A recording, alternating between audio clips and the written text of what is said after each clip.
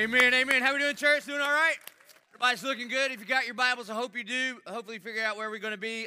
Romans chapter 3. For the next hour or so, I'm going to unpack what our campus pastors read for us. Also, hopefully you brought your Romans study journal with you. It's important because there's a place to take notes. There's also a couple of key definitions, and then the memory verse for the upcoming weeks. And what do you do with the memory verse?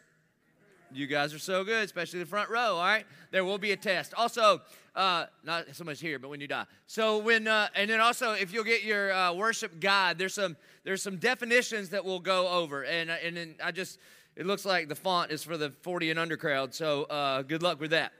So we're in the 7th week of our study in the book of Romans, and I guess the 7th week in this year of deepening our relationship with Jesus. And so we're taking this deep dive into the book of Romans. And before I get to these verses, chapter 3, beginning in verse 9, we'll go to like 26. And I'm going to tell you, you're in trouble.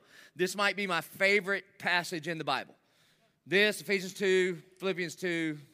There's a couple. I got like 4 favorites, but whatever. You know what I'm saying? I read the Bible a lot. But so I'm going to try to get through it on time, but I just want to kind of recap where we are, because sometimes you can dive so deep into something that you kind of forget where you are in the deal, okay?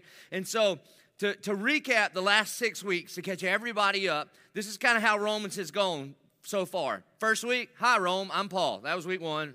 Somehow it took me an hour to do that, but that's what it said. And then he said, week 2, and I pray for you all the time. And then he said, my hope is that the gospel would transform you and lead you into what he called an obedience of faith. That's chapter 1, verse 5.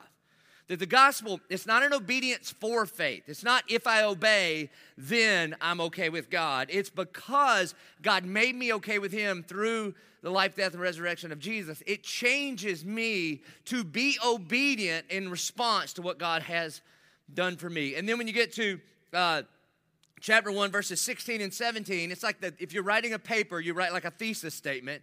And 1, 16, and 17 is the thesis statement for all of the book of Romans.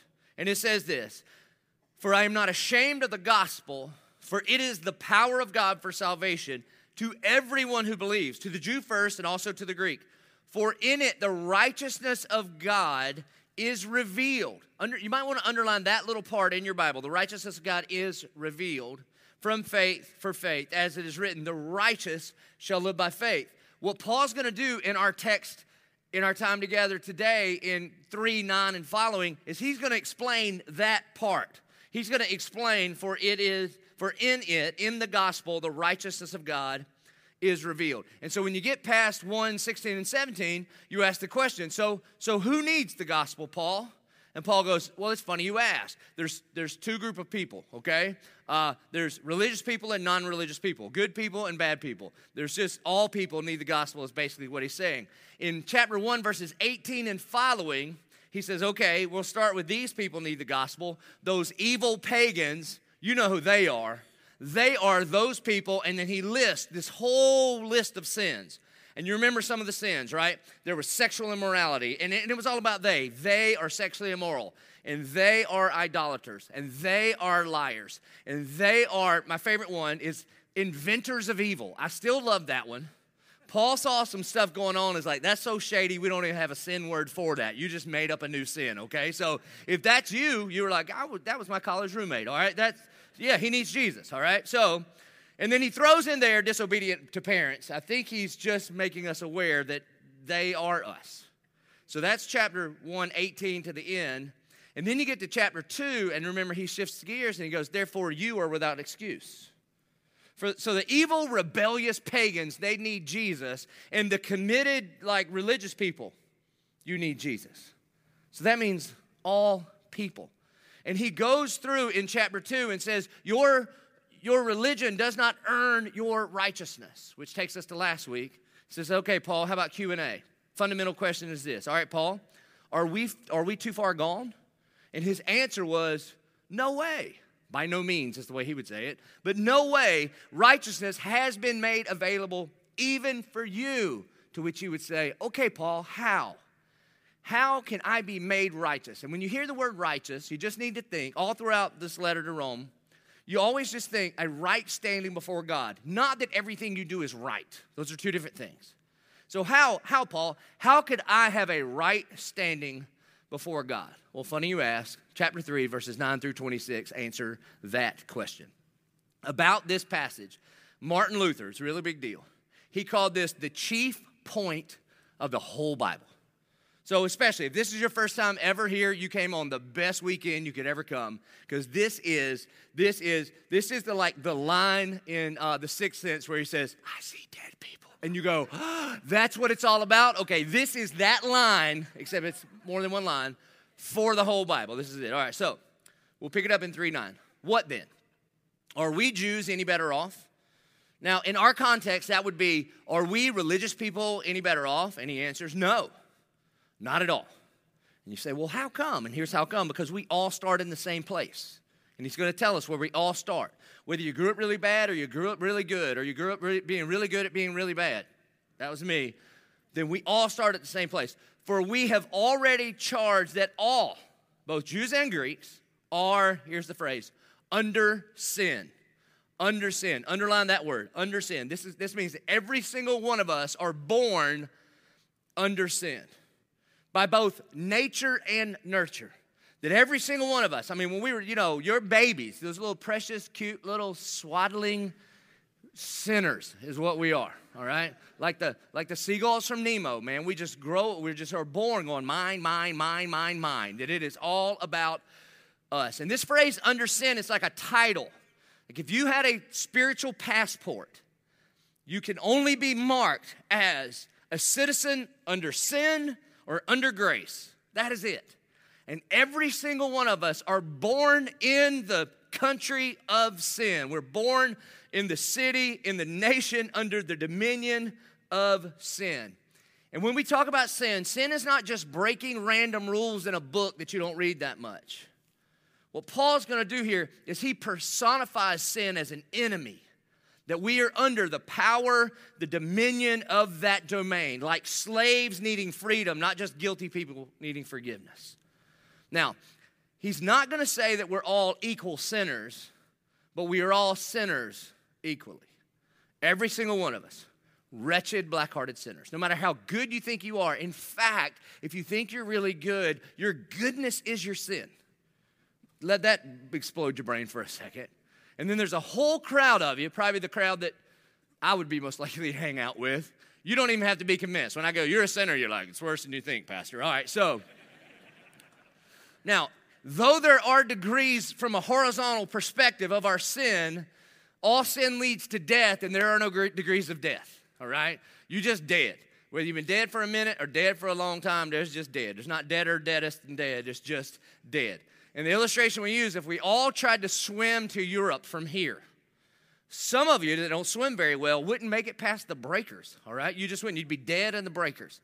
Some of you freakish athlete kind of people, you would swim. You'd be, 10 miles and miles and miles and be like, I think he's going to make it. He ain't going to make it. He's going to be dead too. Now, who's more dead? Nobody. The breaker dead people and the past the horizon swimmers, dead. All the same dead. So that's our sin. Whether it's a wee little bit and you thought it was not much, or you were just, you're sinning right now, okay? Whatever it is, that means that we are all under sin. Now, I know there's a segment of our population that goes, well, I'm offended. First of all, there's a lot. I don't have time for this. All right. How can you call me a sinner? All right, Snowflake. It's pretty easy. All right. I call you a sinner first and foremost because the Bible does. All right. Let me just warn you. Be really, really careful of the people that only say things to flatter you. They're not for you. They want something from you, usually a vote, but be careful, all right? And I'm not trying to label you. I'm trying to help diagnose you so you understand you need a cure. That's what this is. And so then Paul goes on. You think, look, man, I'm not mean. I'm just like the mailman. I don't write it. I just deliver it, okay? Listen where he goes. Paul then quotes from the Old Testament. Man, he quotes, you'll never write all these down, but try. Psalm 14, 1 through 3, 5, 9, 143, 10, 7, Isaiah 59, 7 through 8. Then he jumps back to Psalm 36, 1. Just Google it, you can find it, all right? So He says, as it is written. So he's grabbing all these Old Testament verses. He puts them into, and the way it's indented in your Bible means like this is a song, basically. So this is a song about how evil and corrupt and depraved we are. I think we should sing it here, but I'm trying to win over the worship team. So here's what he says. None is righteous. Righteous means right standing with God. There is no person who in and of themselves has a right standing with God. Think of the best person you can think of, other than me, like your grandma or whatever, all right? Sinner. That's what she is. Wretched, depraved, crooked, evil grandma sinner. Think about that for a minute. All right? Now, that's only apart from Christ. None is righteous. No, not one. This means, we've talked about this before, that everybody rejects God. Some of us reject God in our rebellion. And that's who we typically think of when we think sinner. I do what I want with who I want, when I want. You know, sex, drugs, rock and roll, whatever, okay? But if you don't reject God with your rebellion, then you reject God with your religion. God, I don't need you. I got this. And the Bible says that even our righteous deeds are filthy before the Lord. So every single one of us, as it is written, none is righteous, no, not one. No one understands, no one seeks God, all have turned aside. Together they have become worthless. I know your feelings are being hurt, just hang in here. No one does good, not even one. Their throat is an open grave. They use their tongue to deceive. The venom of asps, you really got to enunciate that one, all right? The venom of asps is under their lips. Their mouth, the fact that our minds go there, see, a bunch of sinners, all right? And I know some of you are like, I don't understand. God bless you in your ministry. Their mouth is full of curses and bitterness. Their feet are swift to shed blood, and their paths are ruin and misery. And the way of peace they have not known. There is no fear of God before their eyes. Now, you look at that and you think, that's pretty rough. Listen, that is you and me. Now, what we typically do is we compare ourselves to one another. And when we do, if you've got a brain in your skull, then you always win. Because you get to pick your opponent in the comparison game of morality, all right? All I do, college roommate, boom, I am a saint. And that's what we do. So I'll give it to you. As compared to the nightly news, yeah, man, you're doing pretty good.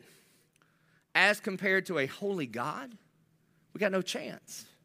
I mean, we can run through the 10 Commandments if you want, but for the sake of time, let me just go ahead and give you your score. 0. It is. You can go 0 for 10. There's only one God. You ever treated anything else like it was eternal? Like your car, like your girl, like whatever? All right? Cut out the idols. You ever worship creation instead of creator? The third one is don't use the Lord's name in vain. You ever done that? Stump a toe? Anything like that? How about this one? The fourth one is obey the Sabbath. Keep it holy. Who does that? Chick-fil-A, Hobby Lobby. All right? Who else? And we curse Chick-fil-A for their obedience to the word. You're like, sweet, no line. Sabbath. 5, obey your parents. Give me a break, okay? This is where we begin to feel righteous right here. Number 6 is don't murder. Don't murder. And you're like, ha, ha, ha, ha, ha. I've never killed anyone. And then Jesus jacks it up. Jesus on the Sermon on the Mount says, you have heard it said, don't murder. I say to you, if you've ever hated your brother in your heart, which means if you've ever been in the fast lane and somebody doesn't know what fast means in front of you, okay? When you hit that horn, it goes, murder! That's what that means, all right? Straight up. 7's adultery. Some people, I never cheated on my wife. Jesus says, if you've ever lusted after a woman, and you go, just go to the next one, go to the next one. Don't steal. No, it's not stealing. It's called sharing, file sharing. No. Jesus calls that stealing if you didn't pay for it, all right? Don't lie. Hey, come on, man. I mean, really, right? If you've ever, your Facebook is a lie. The whole thing is a lie. That is not your life, all right? It's just true. It's a lie. Or have you clicked on the button that says, I have read and agreed to the terms and conditions? Yeah, sure. Click. Liar, man, liar. Don't covet. HGTV. Boom, all right? Outdoor Network. Whatever it is, whatever your thing is. Okay, anybody do good here? Anybody crushing it? Anybody want to be like, nailed it? Then we'll talk about pride, the chief of all sin, because you're like won the Rose Bowl of it, the granddaddy of them all, all right? So we're 0 for 10. That's on God's law. Now let's just remove like the Bible from the whole situation and talk about how sinful we are. We can't even keep our own commandments. Like, you got some commandments, don't you? Haven't you looked at you in the mirror and said, thou shalt never again? How'd you do? Huh? How'd you do? Here's what some of you did. I will never text him again. And sure enough, man, Valentine's, you're like, maybe one more chance. All right, I'm just telling you, you can't even keep your own commandments. And some of them are funny and some of them are not funny. You said you wouldn't touch that anymore, drink that anymore, take that anymore, do that anymore. And you feel like you can't. It's almost like, think about this, it's almost like there are parts of our lives that are out of control. It's like there are parts of our lives, like we don't even want to do that. We know it's not good for us. We know it's not right. We don't even agree with it. And yet, we almost feel like there's this other thing, like this dominion, like this power, like this thing in us that drives us to want to do things that we, sitting in church, don't even necessarily want to do. And you go, what is that? And Paul goes, that's easy. Let me see your spiritual passport. You see, you are under sin. It is a condition. It's a condition that you're just born into. This is what he's saying. Not about activity. The problem is not that you tell lies. The problem, you and I, we're liars. That the heart of the problem is we got a heart problem. That's what he's saying. And he's saying that the impact of sin on our life, the legal status of being under sin, it affects our minds, our motives, our wills, our tongues, our relationships, and primarily our relationship with God. Those are the 7 things that he lists. Verse 19. So we're still like in the diagnosis phase. Now it gets better. It gets better, thank goodness. Verse 19, now, we know that whatever the law says, when he says law, he's not talking about like the Constitution. He's talking about the Bible, okay? Whatever the rules of God, whatever the Old Testament says, whatever the law says, it speaks to those who are under the law so that every mouth may be stopped and the whole world may be held accountable. So in the Old Testament, God says, be holy because I am holy, which means be set apart. Be perfect because I'm perfect. To which you go, can you explain what that means, God?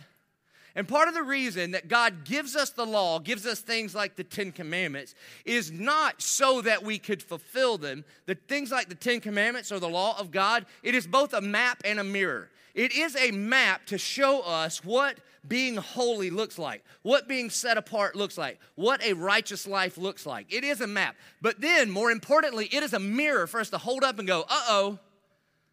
If that's what it means to be holy and perfect and righteous, then there's some serious problems going on here. This is what Paul is saying in 19. It's like the reason that when you get a speeding ticket, it's because you exceeded the speed limit. The speed limit is there to let us know what is over the law and what is okay with the law. And have you ever noticed your opinion has very little effect on that law? Now, if you pulled out on 95 and it just said, drive safely, some of us would go 100, depending on where we had to go. Some of you cats would go like 35, all right? And always in front of me, but whatever. And so we have, our nation has decided this is what that means. And so what he's saying here is the law is there so that we would be held accountable. Verse 20. This is so important, especially based on the past bunch of weeks. For by works of the law, no human being, you might want to underline that, no human being will be justified in his sight, since through the law comes knowledge of sin. So here's what Paul is saying here. We could never be good enough on our own. Nobody. There's not a human being alive. Think of the most holy religious human being that you could ever think of. And Paul is saying that guy, no matter how pure his motive seems, no matter how many good things he or she does to help the poor, no matter what, that no one could ever be good enough to be justified in God's sight. Now, reminder, every single religion outside of the gospel fundamentally teaches that.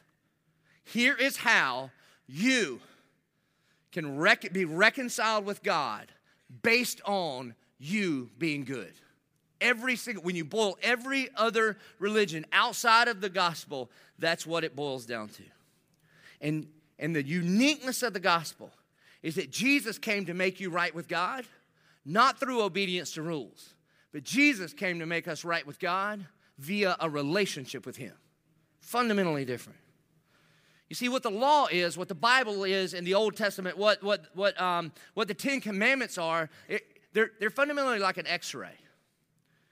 A couple years ago, I don't know, all my days run together now. Reagan Capri broke her elbow. She's at one of those little trampoline, we hate children and try to kill them concussion cube places. You know what I'm saying, right? And we signed the flyer. It pretty much says, if you die, who cares? All right, that's what it says. And so we signed that, and then she's bouncing around, and she comes running to me, and she's tough as nails, man. I mean, she is tough, like her mama. And she comes, she's holding her arm, and she's like trying to hold back the tears, and she's like, I heard it pop. We're like, oh, no. And so, man, long story short, we're at the ER, and they're doing an X-ray. And I've got this X-ray on my desk, and I hate this X-ray. You know what the X-ray is? The X-ray is a picture of a fractured elbow. Now, is the X-ray important? Yeah, because without the X-ray, how do you know that it's actually fractured? You don't know. You might think, you might have heard something, but this is confirmation that there's a problem. But do you know what the X-ray is powerless to do? Fix the elbow. That's what the law is. That's what the law is. The law is the X-ray on our hearts. Every single time we break the law, whichever law it is, whether it's don't lie or whatever, it's an X-ray of your heart so that you realize the problem is not that I'm breaking rules. The problem is that in my heart, I'm a rebel. That I am rejecting God and say, God, either I got this or I don't need you. That's what he's saying here. Verse 21, but now. Glorious words, man. I've told you before, I like big butts in the Bible. This is a big one. You should circle it. You should put an underline under it. Do whatever you need. Because what he has done for all of these verses, it is like it's bad, it's worse than you think. It's not just about activity. It is your identity apart from Christ is, you were a traitor and you've committed treason against the Most High King. But now, however, the righteousness of God, remember, a right standing with God, the righteousness of God has been manifested apart from the law. Now, I know that's a weird way to say it, but we should be getting really excited right here. I was talking with a couple of folks on my staff, and I was like, do you realize how I get excited about the sermons before I get to preach them? And so sometimes if you're near me in the hallways before I preach, then you might get a little sermon in. Okay, so my staff is not as excited as I am. And I was like, do you know what it says? It says, but now a righteousness of God has been made manifest apart from the law. Do you know what that is? And she went, Jesus? And I was like, yeah, I think you just said Jesus because it's a church question, and no matter what the question is, you go, I think it's Jesus. And you were right. This is what it's talking about. But if you go back to chapter 1, verse 17 that I told you to underline, in 1:17 when he says, for in the gospel, in it, the righteousness of God is revealed from faith for faith. And then here he explains it. Now the righteousness of God, our right standing with God, has been manifested apart from the law. Although, so Christian, don't throw your Old Testament away. It's super important. The whole Bible is about one thing. It is about Jesus. He goes, although the law and the prophets bear witness to it. In other words, a right standing with God comes apart from being good enough.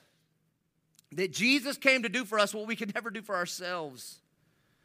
You see, because what we could never do for ourselves, no matter how good you are from this day forward, what do you do about the penalty of past sin? What do you do about the present power of sin in your life? And what do you do about the presence of sin going forward? Well, Paul says, I've got good news. Because of righteousness, a right standing with God has been made manifest apart from the law. And then he says, this is what the whole Bible's been talking about. Like when God first says to Eve, when he's cursing Eve and cursing Adam and cursing the serpent, and he says, I will put enmity between your offspring and the serpent's offspring. And one day, somebody from your line, Eve, will show up on the scene, and the enemy will bruise his heel, but this singular Jewish male from your line will crush his head. It's the proto-evangelion. And then God, before he kicks him out of the Garden of Eden to show his justice, he makes a covering to show his love and grace. It's a picture of the gospel. All throughout the whole Old Testament is a pointing to and a pointing to and a pointing to of the gospel. Last week, we celebrated the Lord's Supper, and we talked about how it was a celebration of the Passover meal. The Passover is when God freed his people out of slavery in Egypt because the angel of death came through, and whoever had the blood of the lamb on the doorpost of their house, this angel passed over. And the reason, what Paul is saying is, the reason God put that in the Bible is so that when Jesus shows up on the scene and John the Baptist says, behold, the Lamb of God who comes to take away the sin of the world, then all of the people that grew up reading the Old Testament would be like, oh, you mean like the Passover lamb? Like, yeah, he's the Passover lamb. When you get to Leviticus chapter 16, which I'm sure you read every week just for giggles, all right? Leviticus 16 is about the Day of Atonement. God sets up this sacrificial system where they build a temple, and inside the temple is a room, and inside the room is a little room called the Holy of Holies that has the presence of God in it. And in that room is this little box called the Ark of the Covenant. And one time a year, the high priest would shed the blood of a lamb and cover over the broken law of God. And it was called the Day of Atonement. Atonement just means payment. That's all it means. It just means payment. It was the day of payment. And for year after year after year after year, through the shed blood of a lamb, the confessed sins of the Jewish people would be covered over for 1 year. And all of that was just to point to one thing. This is what Paul is saying. All of that was pointing to one day Jesus would be the Lamb of God who came to take away the sin of the whole world. And then God sent prophet after prophet after prophet. He sent prophets like Isaiah, and you'll know, maybe you'll have heard this verse before. Isaiah, hundreds of years before Jesus shows up. And Isaiah says, but he was pierced for our transgressions. He was crushed for our iniquities. Upon him was the chastisement that brought us peace. And with his wounds, we are healed. Isaiah was saying, get ready. One day, God's going to send his son, and by something that happens to him, we will be the beneficiaries. Paul is saying that this righteousness that was made manifest apart from the law, that the whole Old Testament was talking about it. David in Psalm 22 is going to say, my God, why have you forsaken me? And then he goes on, this is crazy, he goes on to give a play-by-play of the crucifixion. 500 years before crucifixion was ever even invented by the Persians, as a form of torture and death. 900 years before Jesus quotes Psalm 22 and says, my God, why have you forsaken me? He says things like, his hands were pierced for our transgressions. You see, Paul is saying, I'm not sure how you missed it, because the whole thing, all of the law and all of the prophets were about this righteousness from God that had been manifested apart from the law. And so he keeps going, verse 22. This is a power-packed verse. He says, the righteousness of God through faith in Jesus Christ for all who believe, for there is no distinction. You see, there's kind of 4 segments to this sentence here. The righteousness of God. This means the right standing before God. If you've got this thing in you that knows that because of our sin, we have been separated from God. I don't even know, I know there's some church words. I don't know that you would use that language, but you know kind of at the soul level, there's some kind of disconnect with me and God. And the reason I'm showing up is because I want this thing. I want to be reconnected. I've heard of this relationship with God. And I know I'm carrying around guilt and shame and unforgiveness and condemnation. And somehow I know He is a holy God and I am not a holy person. And so how do we reconcile these things? How do these two things come together? And he says this, the righteousness of God through faith in Jesus. Not faith in me and what I'm doing. But the way you and God get together, the way you and God are made okay, the way you are righteous before God, have a right standing before God, is not through faith in what you can do. The gospel is not, God is good, you're bad, try harder, see you next week. That's what a bunch of us grew up on around church. That is not the gospel. That the way we are connected to an almighty, perfect, holy, just God is through faith in Jesus for all who believe. So if you fall in the all category, I've got good news. Believe in Jesus and you'll be reconciled to God. And then he says this, for there is no distinction. And that word believe is a Greek word called pisteuo. And again, I think it's unfortunate that we just put believe. It does mean believe, but it means believe in, not believe that. And I know I'm killing this illustration lately, but it just is the best one I can think of, is to pisteuo in is like commitment. It means all in. not a little bit. It's a full surrender. Again, it's like being on the diving board. I know if you're 20, you don't know. There used to be these things in public pools called diving boards. It was unbelievable. Crazy. No helmets or seatbelts or nothing. No waiver. I don't understand how we're all here, but whatever. Some of us made it. The weak ones died off. That's why we're tough. And remember, every kid has this experience. Way before you were ready, your dad would make you go up there and would be in the deep end, and you knew you couldn't swim, and he would be like, come on, buddy, trust me, jump in. Now, you could believe that. That's your dad. But that's not faith. That's not trust. That's not this word here, pisteuo. To pisteuo, to believe, to trust, is not just acknowledging, yeah, he helped make me. There he is. I live at his house, and sometimes he gives me stuff. All right, that's not. Everybody with a brain would get that. Pisteuo is to trust him, even though it doesn't make sense, even though you're filled with fear, even though the people behind you are not very encouraging at all right? To pisteuo is to just say, okay, I believe, I trust you. You are who you say you are, and you will keep your promise. That I jump off this thing, you will catch me. And I know some of you have some sicko dads that let you drown and stuff, but your Heavenly Father will never. The righteousness of God through faith in Jesus Christ for all who believe. There is no distinction. No matter who you are, what you've done, what your struggles are, what your doubts are, there is no distinction. Now, verse 23 to the end, he's going to give a summary statement of the gospel. Verse 23. If you grew up Baptist, you memorized this one. For all have sinned and fall short of the glory of God. I love this. That phrase there, fall short, it has two meanings. One, in Greek, it means miss the mark. That's what it means. You've missed the mark of the glory or the perfection of God. It's an archery term. The analogy is if you were in an archery contest and you had to go 3 for 3 to move on to the next round, and you missed the first one, you missed the mark on the first one. Do you get to move on to the next round? No. But what if you hit bullseyes 1,000 times in a row? It doesn't matter because you missed the mark. The glory of God is perfection. So even if from this day forward you and I were perfect, we cleaned our act up, if that was possible, then what does it do about the penalty of sin that we've already incurred? The other thing from the Old Testament, it's about the presence of God. That when we try to earn the favor, the glory of God was inside the temple, and the glory of God was in the center of the community. And the whole point of the whole community was about the glory or the presence of God. And when we sin, for all have sinned and fallen short of, like the glory of God's over there, and I'm over here because my sin separates me from the glory of God. That is our condition. For all have sinned and fall short of the glory of God, verse 24, and are justified by his grace as a gift through the redemption that is in Christ Jesus.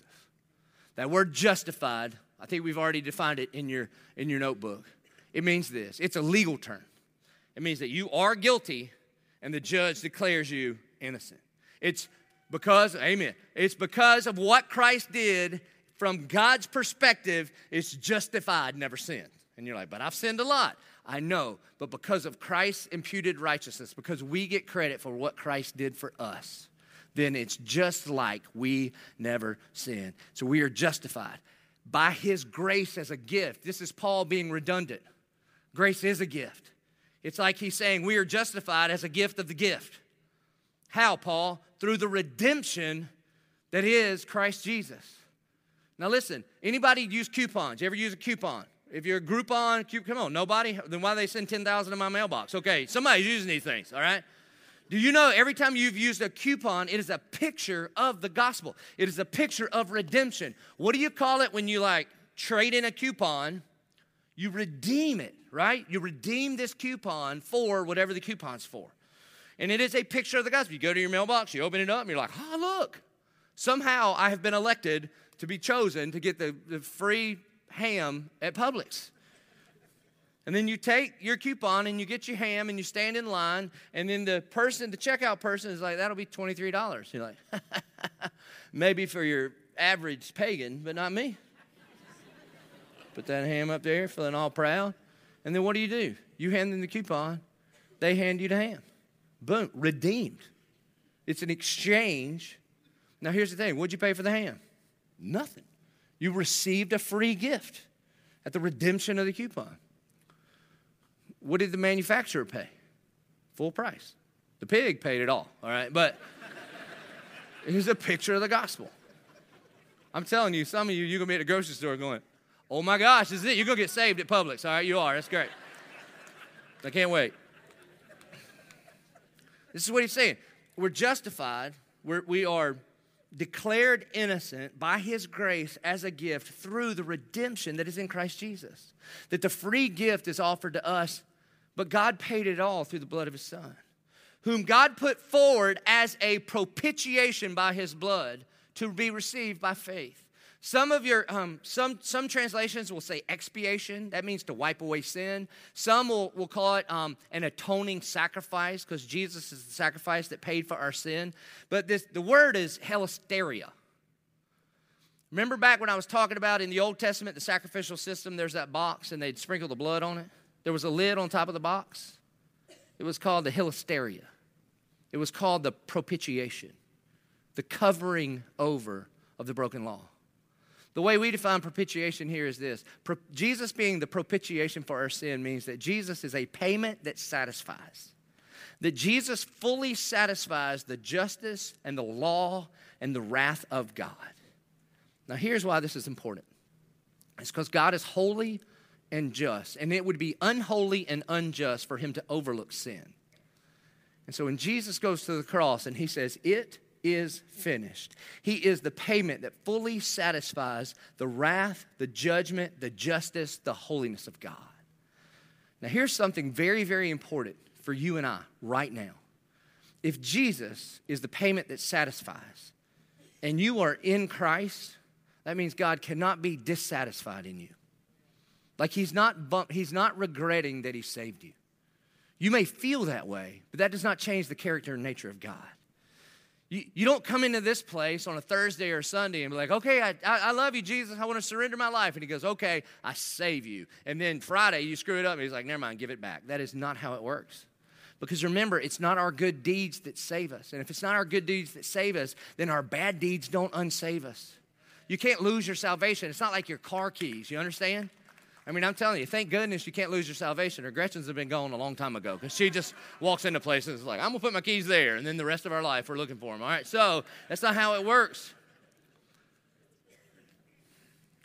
So we are justified by his grace as a gift through the redemption that is in Christ Jesus, whom God put forward as a propitiation, a payment that satisfies, by his blood to be received by faith.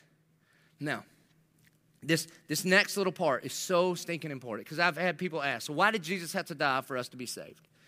These next few lines. Now, Paul's not going to write it very simply, all right? Remember, he's wicked smart. But what he is talking about here is the character and nature of God being put on full display at the cross of Jesus Christ. So how could God be totally holy and be love? How could God be full of truth and grace? How could he be full of judgment and mercy? And this is what describes it and explains it. This was to show God's righteousness. Putting Jesus forward as the penalty and payment for our sin was to display God's righteousness. In other words, because God is holy, our sin must be paid for. We've talked about this before. If there was a judge in our community that looked at a rapist, that looked at somebody that had killed a child or molested a child, looked at them and said, you know what, don't worry about it. I mean, everybody messes up. Then every single one of us would say that is an unjust judge. You are unfit for service. Get off the bench. We all experienced this when we played the Patriots, right? Remember, we had judges and they only condemned one side. And we were like, this isn't fair, all right? So God pours his wrath out on his son. This was to show God's righteousness. Because God is holy, sin must be paid for. Because in his divine forbearance, he had passed over former sins. Here's what this means. Because God is merciful, he delayed the payment.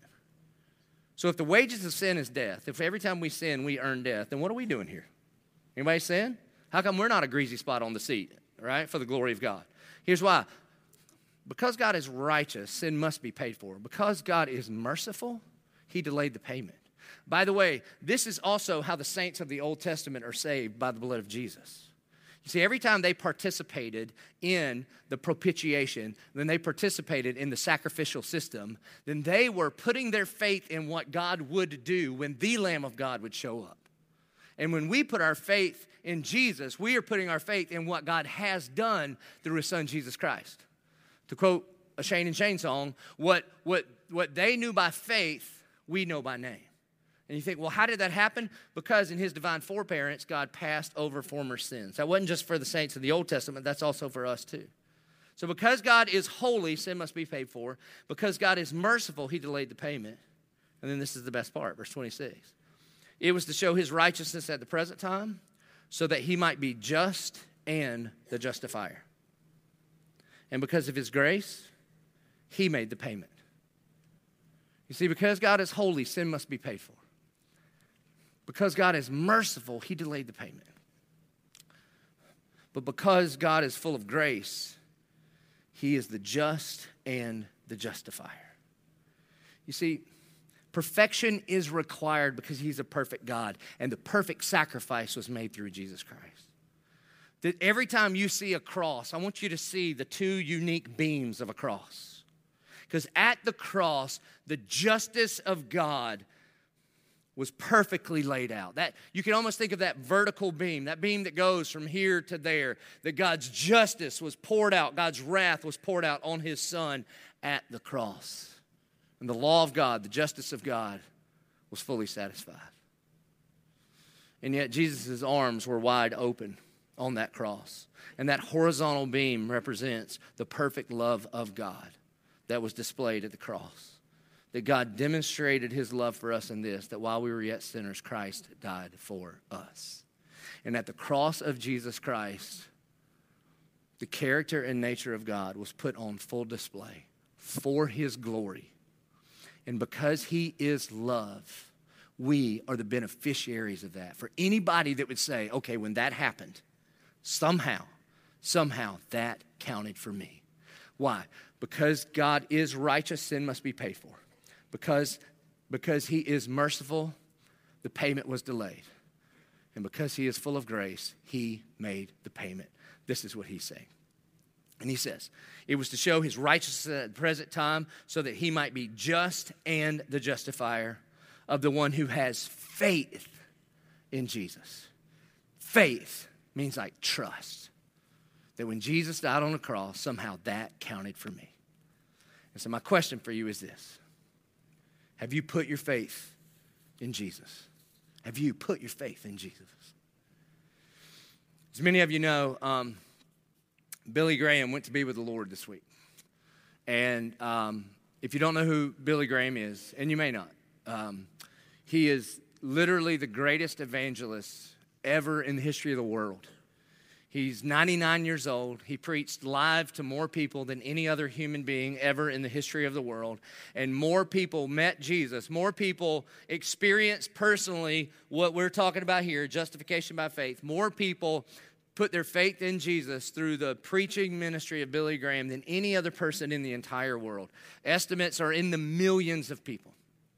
And he lived his whole life for one reason, to ask people that, have you put your faith in Jesus? And this week, at 99, he breathed his last here, and then he breathed his next in the glory of God. And about 6 years ago, I had the opportunity to have dinner with him. Not like one of those dinners. You ever go to a famous people dinner and there's like one famous guy on the stage and there's 100 people out there, and I'm like, this doesn't count. All right, this was like actual dinner. There was a guy in our church, one of the physicians at Mayo, and it was one of Dr. Billy Graham's physicians. And the doctor calls me out of nowhere, and I answer it, and he goes, hey, man, I need you to pray about something, which usually that's not a good thing when a doctor's like, I need you praying, and be like, hold on, you're not even like my doctor. What happened to me? All right, and he's like, I need you to pray about something. Billy Graham is going to have dinner at our house on Friday night. Would you and Gretchen like to attend? And I was like, yes. And he goes, you didn't pray. I'm like, bro, some things you don't pray about. You understand? You just go. And so we're all geeked out about it. I mean, especially in my world, this is Billy Graham. And so, man, so we're getting ready. We're super nervous, and we pull up to his house. And it's just like right down the road here. And it was just the physician, his wife, they had a kid, me, my wife, Billy Graham. He had a nurse traveling with him and a travel companion. That's it. We're just at like their dinner table. We got there about 6 o'clock. We stayed till about 9:30. It was unbelievable. So when I walk in there, and there's Billy Graham, you know. It's like 93 years old, and I walk up to him, and I go, what do you say? How you doing, Dr. Reverend Pastor Billy Graham? I mean, I don't know what to say. And he goes, well, I understand you're a pastor. And I was like, I am. And he goes, well, pastor, tell me about your church. And I'm like, Gretchen, he called me pastor. You hear that? She's like, he probably don't know your name. I'm like, shut up. Well, I'm pastor. He's like, I understand your church is experiencing explosive growth. So he said, tell me about your church. I was like, oh, man, it's going super good. It was right after a baptism service we had. And I was like, in fact, this past Sunday, we baptized like 130 people. And he goes like this. He was like, I've never heard of such a thing. All right, hold on, man. Let's talk for a second. In 1975, you preached to 75,000 people in Seoul, Korea, and over 10,000 people surrendered to Jesus. That's what happened. I didn't say that out loud. Just in my mind, that's what's happening.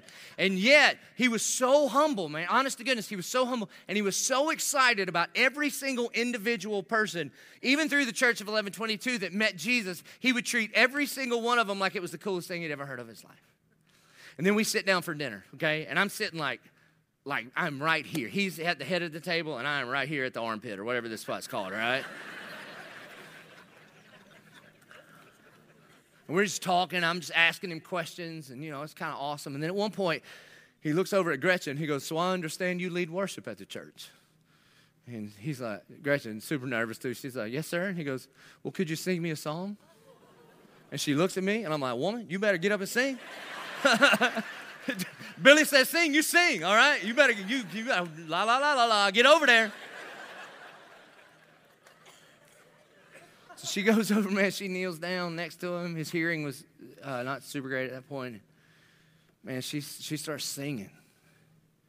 And honestly, man, he just leans in, he closes his eyes, and just lifts up his hand like this. And I'm telling you, he's just worshiping. Just sitting at the table. There's 6 of us or whatever, 8 of us. And he's just into it. She's kind of looking at me. I'm doing the like, just keep it going. Come on. The bus is awake. Just keep going, baby. So when she kind of wraps it up, he opens his eyes. He goes, well, I believe that's the most beautiful song I've ever heard. Sweetest. Isn't that incredible? So she sits down, and I'm like, Dr. Graham, would you just pray for our ministry? Would you pray for our ministry? He holds my hand. He holds her hand. He never mentions the church. All he prayed for is this. He says, God, I pray that you would protect this man. May he preach the gospel and love his wife and trust you to build your church. Amen. And then as we were leaving, yeah, amen. That's good advice. Then as we were leaving, I was like, Dr. Graham, I got a question. If you could preach one more crusade or one more revival, do you know what you'd preach on? He goes, oh, that's easy. I'd preach on Galatians 6:14. And I just went, yeah. 6:14. I don't know what Galatians 6:14 was. No idea. I don't know that one. So he couldn't see too good either, so I got my phone out, and I was like, straight up. He said this. This is Galatians 6:14. But far be it from me to boast. That's Billy Graham, quoting Paul. If anybody could boast about a righteousness based on how good they've done for God, Billy Graham can boast. And his verse is, but far be it from me to boast except in the cross of our Lord Jesus Christ, by which the world has been crucified to me and I to the world. Do you know what he knew at a personal level? And you know what he shared at a global level? Is that my right standing with God is not by anything that I have done. But my right standing with God is rooted in one thing, what Christ has done for me on the cross. One of my favorite quotes that Billy Graham said is, when I get to heaven, it will not be because I preach to great crowds. I will get to heaven the same way the thief on the cross did, by his grace. And he spent all of his life declaring the simple gospel of Jesus Christ. that Jesus died in our place. So my question for you is this, that he asked people all over the place all the time. Have you put your faith in Jesus? And so, you don't have to be at a Billy Graham crusade to do that. You could do that right here no matter where you are. Have you put your faith in Jesus? And right now could be the time that you, for the very first time, say, okay, I admit it. I'm a sinner in need of a Savior. I believe somehow that when Christ died on the cross, that counted for me. And right now, I am ready to confess him as my Lord and commit my life to him. And the Bible says, you do that, and it's not because you do that, it's because what he has done, you will be saved. And so if you would bow your head and close your eyes. And if you would say, that's me, right now, for the very first time, I am ready to admit that I'm a sinner. I believe that when Christ died on the cross, when he says, it is finished, that counted for me. And I want to confess him as Lord and Savior. Would you lift your hand high? Would you say, Father, here I am. I surrender my life to the Lordship of Christ. And if that's you with your hand in the air and your heart surrendered to Christ for the first time, would you just pray? Would you just put that in your own words to believe in your heart and confess with your mouth that Jesus is Lord and Christ was resurrected from the grave and God is saving you in that moment? Our good and gracious Heavenly Father, Lord, we thank you for the life and legacy of a man, Billy Graham. But God, we thank you so much more for the one he heralded, for Jesus Christ, the author and the perfecter of our faith, the one that came on a rescue mission just for us, for your glory, but to rescue us. And so, God, I thank you that even now there is salvation in this place. That, God, that anybody that would trust you, that we were made right with you, not because of anything that we have done, but because of what you have done on the cross. And we pray this in the good, strong name of Jesus our Lord. Amen.